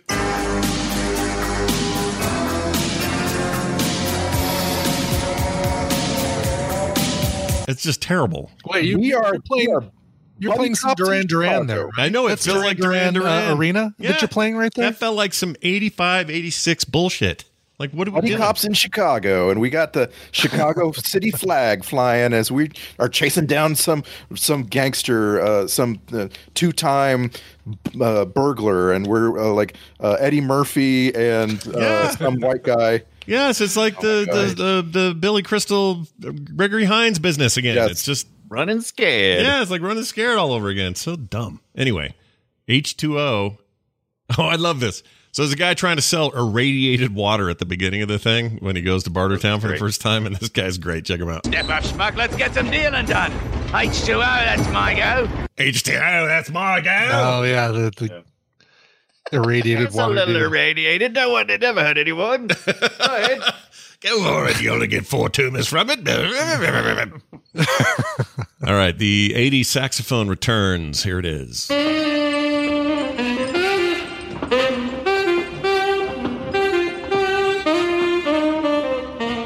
Oh, man. Sorry, we're filming an episode of Silk Stockings up here. I was about to say, are we about to make love? What's about to happen I here? like that you did Tina Turner saying that we're doing Silk Stockings. That was great. Yeah. I mean, I know that's what the scene was, but I didn't expect it. I expected you to go, they're filming Silk Stockings up in here. But no, you went full Tina Turner. I channeled my Tina impersonation. It was really good. All right, here's the first time she calls him a raggedy man. But he's just a raggedy man. He's just a raggedy man. Raggedy man. I'm from Nebraska. Tina Turner, what's she up to? I haven't checked in on her. Is she all right? How's she doing? That's a really good question. Yeah.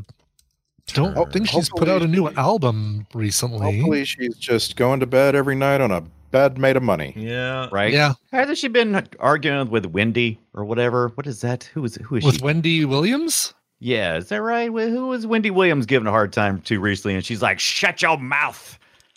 She just released a book called Happiness Becomes You, A Guide to Changing Your Life for Good in December, so last month. One thing I always remember about Tina Turner is that she's the exact same age as my mom. They were born a few days apart, and I always think of Tina Turner as much younger than my mom. So I don't know how to square that. You know? Do you guys know she was the mayor? I'm sorry, yeah. In Last Action Hero, she was the mayor of the city. I don't remember that. Who runs Last Action Hero Town? Really? Forgot it. I have no memory Who runs of that. fake Los Angeles? That would be Film Sack episode 100, my friends. Yeah, no Oh, wow. kidding. So nearly 400 episodes ago. Yeah. She's done. Let's see. She was on Golden Eye. Eye. Oh yeah, GoldenEye. She's on here as well. I was wrong. Just the It was- music, though, right? She Right. wasn't in the movie. Right. It's Dionne Warwick and Wendy Williams who are having trouble. Oh yeah. right. yeah. How did right. Dionne Warwick not see that coming? I don't know. Dionne Warwick is a real Even knows what I'm spitfire. talking about. Her Psychic Friends Network failed her. Yes, Yeah. well done, sir. Nicely played. That was a good deep cut. She's pretty fiery, that Dionne Warwick on Twitter. She's quite the She is. yeah. She's and she's also an anti-entity for Why does Chance the Rapper need to put the rapper at the end of his name? I just want to tell you about Tina Turner's last few years because it's horrible. Oh, what? Hello. What happened? In 2013, 3 weeks after her wedding to Erwin Bach, she suffered a stroke and had to learn to walk again. Oh, In 2016, she was diagnosed with intestinal cancer. Turner opted for homeopathic remedies, remedies is in quotes there, to treat her high blood pressure, which resulted in damage to her kidneys and eventual kidney failure. Her chances of receiving a kidney were low, so she started dialysis. She considered assisted suicide and even signed up for the group called Exit. Wow. But Bach, her husband, offered to donate a kidney to her, and she had kidney transplant surgery on April 7th, 2017. So apparently He should have done that way earlier, it seems like, right? Like, right. You know, you hear all these like, well, I think I might join Exit and consider self-assisted suicide, and he should have actually offered the kidney like right at go, right? But I don't know. No one's ever asked me for a kidney, and I like to think, oh yeah, I'd totally give a kidney. But what if somebody actually asked for it? I don't know. Let's talk You about it. shouldn't have to ask for it. What's right? your other Like, options? I'd give any one of the three of you a kidney if you needed it, and you wouldn't have to ask. No me, one but- wants your kidney. No, I know my kidneys are. But really, I appreciate that. I have not been taking good care of my kidneys or my liver. So Tina Turner is now a Swiss citizen. She lives in Switzerland. She gave up her U.S. citizenship and learned German. Was that in response to some political move, or was that just because she's like, I like Swiss? I don't know. Or does it say? She apparently Doesn't just say. really likes the place. There's no mention wrong with that. Yeah, it doesn't say. She's 81, just for the record. She's a year younger than my mom. Yeah, that's weird to think that she was. They had a musical based on her life that's in London. Oh no, Broadway right now, and it's one of those musicals that, it's basically your life story told through your songs, almost like a dramatization. What a storied career too. So, oh, for sure. Yeah. Didn't she? Wasn't there a movie where she played herself, but it was about her time with Ike and stuff? Or am I? No, it's What's Love Got to Do with It with Angela Bassett playing her. That's what it was. I'm keeping my name. Yeah, I like Angela. Well, there's also a movie called Ike and Tina on the Road. Yeah. That's a documentary, right? That's a documentary from 72. That one's a documentary, but What's Love Got to Do with It was the biopic. Yeah. And she's in it, but she's always asking the hard questions. You know that? Oh, does she appear in it? She's in it, but she's a cameo playing somebody else. No, I'm sorry. She's the singing voice. She's the singing voice anytime that Angela Bassett would do like a fake singing scene. Yeah, never mind. Sure. I just read that. Yeah, I was trying to find anything else where she's just not herself. She was in Tommy. She was the Acid Queen. That was 75. In 78, she was. Oh, it doesn't say what she was. Let's see. In 82, herself. Let's see. 85, Mad Max, Anti-Entity, and then the Mayor and Last Action Hero. So really, she's only been 3 different things that weren't herself. If that makes any sense. Anyway, so looking at the music in this musical, I gotta say it's kind of it's great because you've got Nutbush City Limits, the one of her famous songs with. What did you call it? Nutbush City Limits. Nutbush. Nutbush City I've Limits. never. You know that song. I can't sing it right now because I'm thinking. Okay, maybe I don't know the title. Right. What is the? I don't know that song. I'm sorry. I know you said I know that song, but I don't know that song. I'm pulling it up because you know that song. I don't know that song. I'm going to sing Can a you second name of it. that song in 300 notes? Hold on. I'm singing it. It goes because. Hold on. Hold it. Waiting. Hold on. All right. Yeah, we'll skip that one. But all right. So she does "Let's Stay Together," the Al Green song, "Better Be Good to Me," with the song that she did with the Fix. These are all things that are in that musical. She does perform, or the character does perform, "We Don't Need Another Hero," Thunderdome, as she and her sister are at her mother's bedside when her mother passes away, which feels like do they actually, so they sing "We Don't Need Another Hero," but do they include the Thunderdome part? Like, do they say that part? You know they sing it. You know, During the musical. Look, Brian, I just want you to understand, I know exactly 4 Tina Turner songs, and I know them very, very well because they were all on the radio. You know, Private Dancer. What's Love Got to Do with It? We Don't Need Another Hero, and Simply the Best. Yeah. That's it. That's all I've got. It's just called The Best, by the way. All right. We won a trivia thing because the other team put Simply the Best, and the song is just called The Best, which is the closing song of this. And by the way, knowing 4 songs by an artist is pretty good. Like that means that artist had some hits. Yeah, they did all right. Yeah. I think Tina Turner is a successful Proud Mary, artist. her cover of the Creedence song. Come on, you know that one. Yeah, I've heard that. Big wheels keep on turning. Keep on burning. And for Brian Dunaway's edification, Tina Turner was born in Nutbush, Tennessee. Oh, okay. All right. Hey, Brian made fun of a whole town. Well done. Yeah. I didn't make fun. I just asked the question. Sure. No, I understand. Dude, I live probably the 4 of us. It's closest to you, Brian. So people looking for you can go find you. We got a town called Film. We have a town find called me down near Nutbush. We have a town called Fillmore Beaver. So don't feel. I don't. I get it. All right. Yeah, I get it. Here's a really odd. Let's see. What is this? Oh, really odd Thunderdome scream. So. Enjoy this one. It's a little loud, so you've been warned. Here you go. All right, there's that. That's that little dude from the band you were talking about, the punk band. Oh yeah, Rose Tattoo. It's Angry Anderson. Yeah, Angry Anderson.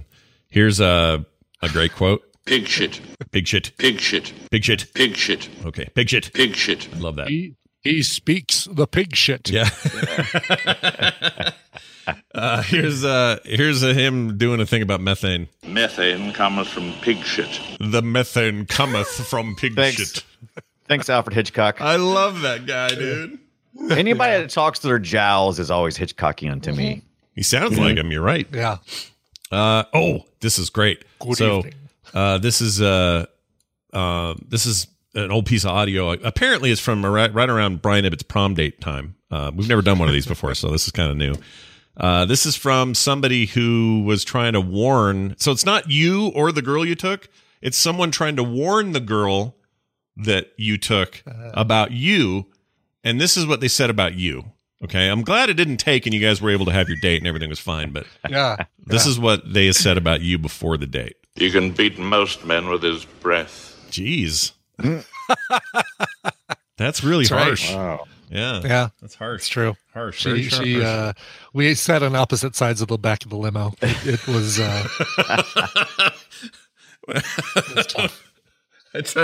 For some reason, I can so picture this, and you're in a blue tux. It's all in my head. It's always a blue tux, right? It's the only color. Yes. Yeah. Oh my gosh! All right, here's a no trade, only do. No trade. Do. Not shit. Efficient word use. I love his efficient word use. Not shit. Energy. Not shit. Energy. Thanks, Skeletor. All right, now we get to a famous line right here. Louder. Master Blaster runs Barter Town. Barter Town. I love that look on her More face. trouble. Now, Like she was eating. Use filter. Is this better? All right, no more peeking. That's amazing. All right. You want foot and face? You want foot and face? That's worth playing again. No. I feel like that should be the line everyone remembers, but no one ever does. Yeah. That's very good. Here's Tina Turner. Yes, this is Quentin Tarantino, and I give a big resounding yes, please. Here's Tina Turner turning it all up. Welcome to another edition of Thunderdome. Okay. Yeah. All right. Let's get started. She pretty stoked. Dude, Brian Ibbott, Quentin Tarantino's wheel would be like, it would be like foot in face. Foot in face. Foot in face. Foot near face. Quentin's choice. Which is foot in face. Yeah, one of them is free pass to use the N-word. Quentin's choice, which is put foot in face. Oh, that's funny. All right, here's two men enter, that whole thing. Two men enter, one man leaves. Can the crowd get their heart into it, please? A little bit? Yeah. No, they worked up a little more energy. They had to repeat it a few times. This isn't, it's not a MAGA rally. This is a slow, low chant. Yeah. I also love this phrase. Bust the deal and face the wheel. Bust the deal and face the wheel. It's all Johnny Cochran rhymes. Yeah, exactly. Exactly. Yeah, that's crazy. If the glove don't fit, you must quit. I love that stuff, though, in Mad Max world. It's stupid, Yeah. but I love it. Yeah. Here's a kid yelling. That apparently is how they notify each other or something. That means I'm Hook, home. right? Is that from Hook? Exactly. You would think That's so. what it feels like. It's from Hook. But he was hissing at a lizard, so that was cool, I guess. By the way, name the top 3 films before this that we've seen for Film Sack that have Teenage Wasteland. Go. Oh. Hook. Yep. Okay. All right. This. Hook. No, before this. There's three films before this that I'm declaring our top 3 Teenage Wasteland films. Okay, Hook was I feel like we haven't watched enough of those. Didn't we watch? Can you? You're not counting the not Rollerball. Is it Rollerball? You're not counting the vampire one with. Lost Boys. That could be an answer. That's a good one. I think they were a little older than teenagers. Some of them. Well, some of them weren't. Yeah. So I don't think that one counts. It wasn't Wasteland, is it really? E.T. Does that count? Ooh, that's an interesting one. So the whole point of that trope, right, is that it's never really explained how these teenagers are subsisting, right? Like it doesn't really right. How they're just in charge of everything. You come away with questions about how they could manage, right? Well, what are the ones on your list? Because I can't think of any others. The Warriors for sure. Oh yeah, sure. Oh my it's just gosh. everyone. The reason I think of that is everybody in that looks 32. You know what I mean? Yeah, they're all right. Yes, they're not supposed to be, but they're. But you know, I'm really 19. You know, they don't actually like during the day work at the grocery store. Yeah, right. Right. Yeah. Right. They're busy being a baseball theme gang. I get it. Right. Also, I like that Brian did. I like that Brian gave them Australian accents. That's amazing. That was your theme. That's your theme, exactly. My other one for me was Children of the Corn because it just. Oh yeah, that's a good one. It just doesn't make sense. Like, do they eat corn only? Did we do Children of the Corn? I guess we did. Yep. I don't remember. Malachi. Oh my gosh, I love that. Still have that clip somewhere. I'm sure. Hold on, I need to be proven here. Children. We absolutely did it because you have that Malachi clip from this. Yeah, 2012. You're right. That was a while ago. Mm-hmm. I forgot all about that. All right, here's some Aussie gibberish. This ain't one body's story. It's the story of us all. We got it mouth to mouth, so you got to listen it and remember. Because what you hears today, you got to tell the birthed tomorrow. Tomorrow. Mouth to mouth is wrong. Today. Yeah, it's mouth to ear. Did they French kiss it into your face? We got this story mouth to mouth. It's mouth to here, ear. I'll give it to you. Right. It's mouth to ear, weirdo. That's pretty good. I mean, I love that's right. That's right. You don't transfer a story mouth to mouth. You transfer it mouth to ear. Right. Good point. Right. Weirdos. But I love the like an oral history type, deal is kind of a fun thing to play with, like, because that's all they have is a way to tell history that way. This was just done in such a, I don't know, like if they were all kids on that plane, they've forgotten a lot already. Like, oh yeah, it's just a big cartoon in their head now. Like, my biggest complaint I think about the kids was it's sometimes in some scenes they totally forgot they were supposed to be speaking this broken language that they were using. It was, they would just talk like normal, and I was like, what is that? Stop. Yeah, I need you to be broken. Yeah, be broken, please. Here's high scrapers and video. This is fun. Check this out. The high scrapers and the video. What's with the triple V's? What's the video? Because it was skipping. I don't know. Yeah, it's YouTube, because the YouTube always buffers. It does. Buffering, the YouTube does. The buffering. It all repeated. The buffering. Stop and restart. All right, here's stop and he starts. I don't remember what this. I don't remember hearing this, but apparently this was a thing. So anyway, you guys all recognize the scene. Here you go. It's about membering things. Remember this? Yeah, do you guys remember member berries being in there? I remember. Great South Park reference. Remember when a man and a woman would get married? Dude, I love those. Those are great. Member berries are the best. All right, here's Serious Me. Oh, Serious Mel. Sorry, Serious Mel. I forgot the L. Serious Mel Gibson. The first place you'll find is a sleaze pit called Bartertown. Now, if the earth doesn't swallow you up first, that place sure as hell will. By the way, I don't know if you probably noticed, but that's the first Mel Gibson clip we've played today, because he just didn't. Oh yeah, it is. Yeah. Didn't say much of interest. So is that common? Like a bunch of Sarlacc pits out in the wasteland? Is that sinking little holes. quicksandy spots? Boy, that horse sure got the raw end of that business. Yeah. It did.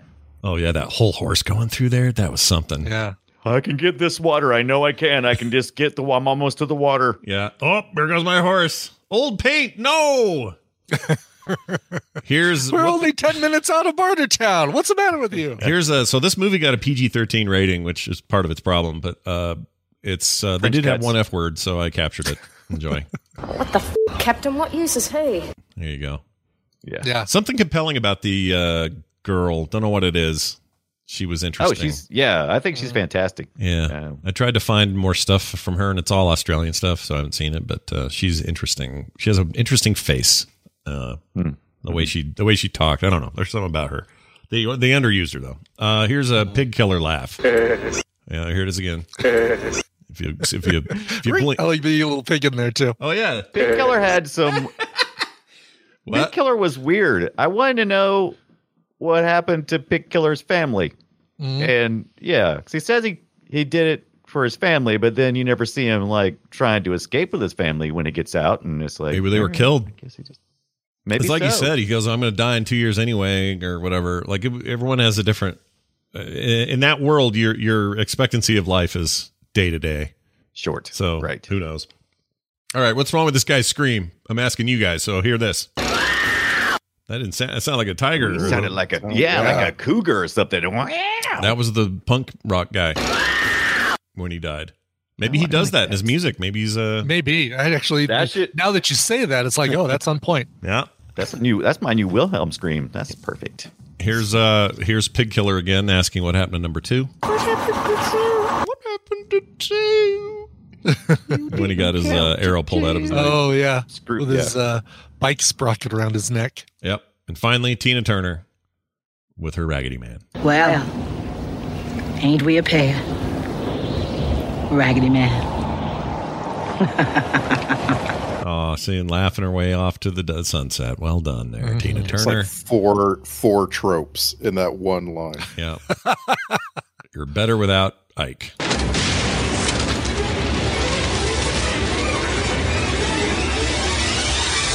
Time for the Film Sack checklist. Yeah, that's right. Hey, those kids don't look like Ewoks. Check. We don't need another hero till 2015. Check. And finally, we all feel a little bad for Master. Check. I mean, I did. I liked Blaster. Or Blaster. Blaster. Either one. Yeah. I feel bad for both of them. That was such a weird thing. It is weird. When they revealed the best, though. His head. Yeah. I'm like, yeah. Well, I'm supposed to feel here because he's obviously he is amused. Well, he was Did they say Down syndrome. Did they say or if the actor, the Down syndrome actor, was he also playing Blaster when the hood was on? And I would assume not. Fighting and chasing, probably not. Right? We're gonna find out right now. And was that even? It was so fast. I meant to go back and look. I was like, is that a prosthetic? Because something looks odd about it. No, that was real. I mean, his face was, but you never saw the body in the face. Okay, Paul Larson, not same guy. Okay. Yeah. Trying to find who played his face though. Blaster. Who plays Blaster's face? Who plays Blaster? Blaster's face plays Blaster face. Hold on, here we go. Blaster. Hold on. Okay, the Blaster is Paul Larson. Oh, here it is. Stephen Hayes played the Blaster unmasked. Oh, and he was uncredited. Stephen Hayes was only in 2 things other than this: Eureka, Stockade, and Stepping Out, both of which were Australian things. So there you have it. Did Ken Jeong guess who he really was? Nicely done. Nice. That's another deep Master cut. Blast is the mass singer. That's right. The deep cuts today are deep. All right. Deep. Moving on to the soundtrack grade. I'm going to give it an R for Ruined by the amazing work in Fury Road by Junkie XL. It's just not good. Doesn't fit. Feels bad. Again, it's hard because you're comparing it to, it's like dating a supermodel last when all you've dated before that are normal people. And so even when you compare it to Road Warrior, it's not good. And it's just 80s-fied to maybe attract an audience that's going to pick up soundtracks that wouldn't have picked up soundtracks in the late 70s, early 80s for Road Warrior. And that was a huge hit, right? The Hero song was a big hit for her. It was. I don't want to bang on this, but I'll bet you could take the score from Waterworld and just lay it right down on this movie. And it'd be better. It'd be better. You're right. Waterworld's a fine score. Nothing wrong with it. All right, Long Live the Mariner. Moving on. What do we have here? Oh, the Twitter post. This is where, guys, you take 280 characters. That's your limit, see? And then you build a tweet out of it, and then you read it. So let's start with Randy. Mad Max Beyond Thunderdome. Lost and confused, a man dies in the desert. And then the afterlife is weird. He now has short hair, and he's surrounded by children, and he's being pursued by a pop star. In a shocking twist, the pop star isn't Michael Jackson. Not bad. Neverland. You did Tomorrow. Yeah. Oh yeah. Never Tomorrowland. Yeah, no. What Tomorrow, was it? Morrow, Never Neverland. Yeah. Wow. Tomorrowland. I can't remember how it went now. It doesn't matter. Brian Dunaway, your turn. Oh, Mad Max Beyond Thunderdome. 2 movies enter, 1 man leaves.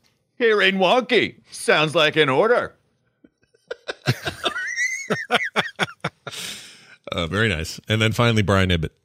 Mad Max Beyond Thunderdome. Welcome to Bartertown. Get some sleep, clean up with a nice hot shower, and then cap off the night with a sparring match. Bed, Bath, and Beyond Thunderdome. Oh. Damn it. That's a good title I should have used. Nice job. I'm glad you didn't, or else I would have said crap. Well, what else? What else is only Bed Bath and Beyond? I always think of those sparkling water makers. What are the? What's that called? Soda Stream. Soda Stream. I always think of that as only available at Bed Bath and Beyond. Yeah, and those the trash cans, the Simple Human trash cans. Simple Human. Oh, they're open automatically. Yeah, yeah, or that they have a little foot, but they're like all aluminum plated trash cans. Those are it's a cool. Bed Bath and Beyond thing, and those cards that you'll never stop getting for the rest of your life. Right. Well, it used to be the My Pillow you can only get there retail, but now that got yanked. Right. Yes. This week was they got pulled out of there. All right, runs My Pillow Town. Here's my alternate titles just handed to me. This was almost called Return of the Jedi's Lord of the Flies: A New Hope. So that's interesting. Yeah. Wow, that's great. Yeah, I did actually think of Episode 4. Yeah, a couple of times in this movie. Mainly for me, walking him in the desert and chasing the one guy and then being chased by 50 guys. It reminded me of that. So, or it was almost called Bruce's Almighty. Huh, interesting. Emails. These are emails sent to us via the email. The email address is filmsack@gmail.com, and you should put it to memory because it's a great thing and you should use it all the time. We got one here from Tracy. 2 today. This one from Tracy says, "Hello, gentlemen," and Brian. I don't know which Brian. So, hi, Tracy. Yeah. Which one of us drew the short straw there? Which one of you are not a gentleman? I don't know. Right. Says, "I have a theory on why you remember sacking a movie that you never sacked." Okay. So this is where we get to Dunaway. This is the Dunaway theory. When the movie to be sacked is boring, you talk about other movies, and you can get quite in depth when you do that. Very in depth, in fact, to the point that the movie that was being sacked is forgotten until Mr. Dunaway herds the conversation back. I think this is why you can remember talking or can't remember talking about a movie, but have never done. Can remember talking about the movie, but have never done an episode on it. That would totally make sense because it's like I remember talking to you three about such and such movie, so we must have done it for Film Sack, but it really just came up in the discussion. Armageddon was the great example of this until we saw Armageddon, but Armageddon always felt like the movie we had done. And I think if we went back and looked, even in movies that weren't even exactly tied to Armageddon in terms of theme or whatever, probably we talked about that movie a ton without seeing it. I'm sure we talked about the animal cracker scene for at least. Oh yeah. If Ben Affleck's name came up, you talked about the animal crackers. You just do. We could watch Batman versus Superman or whatever and get to the whole your mom's name Martha, and all I'd think about is graham crackers in your freaking belly button or your animal crackers. Anyway, and I'm going to Tracy, make a T-shirt for Brian Dunaway that says "Topic Herder." Oh, Topic Herder. Topic Herder. I like just it. Just a scruffy Topic Herder. Yeah. Laugh it up, Topic Herder. He does say at the bottom here, signed a guy named Tracy, to make sure we don't wonder if Tracy is male or female. Gotcha. Final email from Jeremy. Evening, guys. Currently laying on my Shakti acupuncture mat. Ooh. Anyway, listening to the Mad Max episode, talking about the original, trying to remind myself that something uncomfortable and somewhat painful can actually be good for you. And I was reminded of one of my recent favorite movies that definitely meets this criteria. Swiss Army Man. It is all at once disgusting, crass, uncomfortable, confusing, funny, endearing, charming, encouraging, and uplifting. Quirky and odd are just a starting place to start to try to explain this movie. Shake your head, scrunch your face, twist your head to the side like a puzzled dog, and you'll find yourself enjoying the soundtrack and the journey that character takes you on.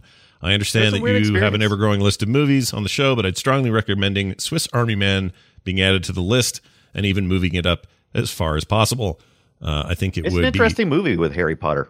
Yeah. That is who that is, right? It's Daniel Stern. No, Daniel Day-Lewis. Daniel Stern, yes. Radcliffe. Perfect. Not I want to put those two together. I remember the time I was living under the stairs. Anyway, love the show, says Jeremy. That's fine. Let's get it in. Let's do it. That sounds all right. It's an odd movie. I have mixed feelings about it, so it would definitely be worth discussing. So he goes for these, right? Because he's at that other movie where he's dead and then wakes up and then farts really bad. Do you know the one I'm talking about? And he can move like the raft down the river because he's farting like a motorboat. Does anyone know what I'm talking about? Yes. No. Daniel really? Radcliffe movie? Yes. Yeah. I don't remember what it's called. We'll look that up in a second. And then there's the other one where the two guns are surgically attached to his hands. and he's goes on a John Wick shooting rampage because these guns are attached to his hands. Have you seen Swiss Army Man, Scott? No. It's on Netflix right now. Are you sure you have it? Are you sure? Because you're talking about. Because when he's farting, I believe that's in Swiss Army Man. Is that the movie? Oh, because I've only seen trailers for whatever I'm talking about. That must be it. Okay. So Swiss. So maybe he's only made 2 of these weird movies. Right. He did a couple of them. He tried to get away as quick as he could from the his Harry Potter character because it'd be so easy to get locked into that. And so yeah. Oh, that's right. It was Paul Dano, and then Harry Potter's like dead in it, but his body is like usable as like a million Swiss things, Army. like a Swiss Army knife. Yeah, right. And then the other one is Guns Akimbo. That's the other one I'm thinking. That's the other one. Yeah. Huh. I want to see. I haven't seen that one. That's by the way, in addition to Daniel Radcliffe, the movie's co-directed by Daniel Scheinert and Daniel Kwan. So it's just all Daniels all the time. Throw Dan Stern in there, and it gets really weird. Yeah. I mean, did they almost call Paul Dano Paul Daniel? No kidding. His name is Paul Dano, so he's got Dan in his name. Dan Kwan, Daniel Schmernit. That's hilarious. Mary Elizabeth Winstead should change her name to Daniel Elizabeth Winstead. Yeah. That's crazy. All right. What can we put that on the list? I'd be fine with that. Yeah, and I'd also like to say that this week, just the last few days, we got another movie on our upcoming list from the Frog Pants Discord suggestions channel. That's Virtuosity. We're going to watch that in a few weeks. That just straight out of suggestions from listeners like you. So go to that Discord and talk. Yeah, join our Discord if you haven't done it yet. It's there's no gatekeeping. You just go click the link on the website and you're in. So go check it out, filmsack.com for that. This reminds me that Paul Dano was in that milkshake movie. I drink your milkshake. I called it the milkshake movie because I never remember There Will Be Blood, but now I remember. There Will Be Blood. Yeah, great movie. All right, our next film, The Expendables 3. Yeah, it's perfect for episode 500. This is just exactly what, like we were talking last time about what it makes a film sack movie, and there's actually talk on the Discord about what makes a film sack movie. This is it. This all-star cast. It's a sequel to a movie that never needed to exist, but really badly needs to be in our lives. And so, yeah, perfect. 500 I'm excited. episodes. Expendables 3. I can't wait. If you were to say, hey, Film Sack's 500th episode should involve as many actor guest stars from as many movies as we've seen, the most common people we've seen the most, this movie has those people in it. Like, what did we do on episode 400? I don't remember what we did. I can find out. Let's find out right now. Quicksack.ly. We could guess at about a bunch of movies that we haven't done. 400. That would be Close Encounters of the Third Kind. Yep. That's a good choice. Yeah. 300 we did. 300. 300. Yeah. 300 for 300. Yeah, that was easy. 200, what'd we do? We did 200. Nope. That was Star Trek the Motion Picture. Yep. Also Star Trek really, the really Motion good. Picture. And then 100. Last Action Hero. Last Action Hero. Oh. And then 1 was Kroll. Anyway, so we're going to do that. That's next week. Expendables 3. It's on Netflix. It's on Amazon and Hulu. So Amazon and Hulu. There you go. Okay. Yeah, we're the Netflix only thing is long dead. We're just wherever these things are now. So yeah. Also, I would just note that Amazon, Hulu, HBO Max, these guys have all like gone deep into cheap kind of in our wheelhouse movies, and Netflix has gone the other way. Netflix has been pouring money into making prestige television, and that's fine. It's great. It is great. And in some cases, it's not very prestige, like Cobra Kai, but that's fine. You know, it's good, just not prestige. You know, and it's just not what we're doing on this show. Netflix yeah, we're gonna if that is true. Like a lot of these movies that we want to get our heads around, and the ones you guys are recommending are showing up. They're just no longer showing up on Netflix. They're showing up on HBO and on Hulu and whatever and Prime. And so we're just going to spread it around. And Netflix will certainly still have stuff. But there was a day when it was like we weren't just scouring the bottom of the entertainment barrel. We were scouring Netflix's barrel. But those days have changed. It's not the same anymore. Yeah. Filmsack.com is our website. That's the important thing to remember because all the shit is over there. So go check it out, filmsack.com. All those episodes we just mentioned, plus more. You're going to want to go get 499 of them before 500 hits next week. So go check it out. That's filmsack.com. Filmsack@gmail.com is our email address. You can find us on Twitter @Filmsack. And wherever you get your podcasts, just go search for Filmsack and leave us a review because it helps us get discovered all these 10 years later, 11 years later. That's going to do it for us. For me, for Brian, and for Randy. One Randy leaves. Whoa, what comes out? We'll see you next time.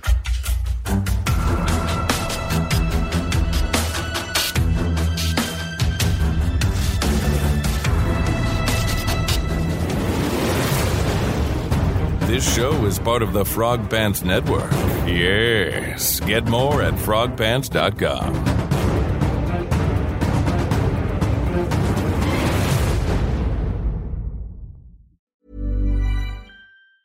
Planning for your next trip? Elevate your travel style with Quince. Quince has all the jet-setting essentials you'll want for your next getaway, like European linen, premium luggage options, buttery soft Italian leather bags, and so much more. And is all priced at 50 to 80% less than similar brands. Plus, Quince only works with factories that use safe and ethical manufacturing practices. Pack your bags with high-quality essentials you'll be wearing for vacations to come with Quince. Go to quince.com/pack for free shipping and 365-day returns. Confidence starts with loving who you are. And when your skin feels nourished and glows on the outside, you naturally radiate confidence from the inside. Give your skin a glow up with Osea's clinically proven Mega Moisture Duo. This ultra-hydrating body care features 2 of Osea's best sellers, Undaria Algae Body Oil and Undaria Collagen Body Lotion. These seaweed-powered heroes use skincare-level ingredients normally reserved for your face for results you can see and confidence you can feel. Osea has been making clean, clinically proven seaweed-infused face and body care products for over 28 years. This luxurious skincare is vegan, cruelty-free, and climate-neutral certified, so you never have to choose between your values and your best skin. Glow from the inside out. Get 10% off your first order with code GLOW at OseaMalibu.com. That's OSEA Malibu.com, code GLOW.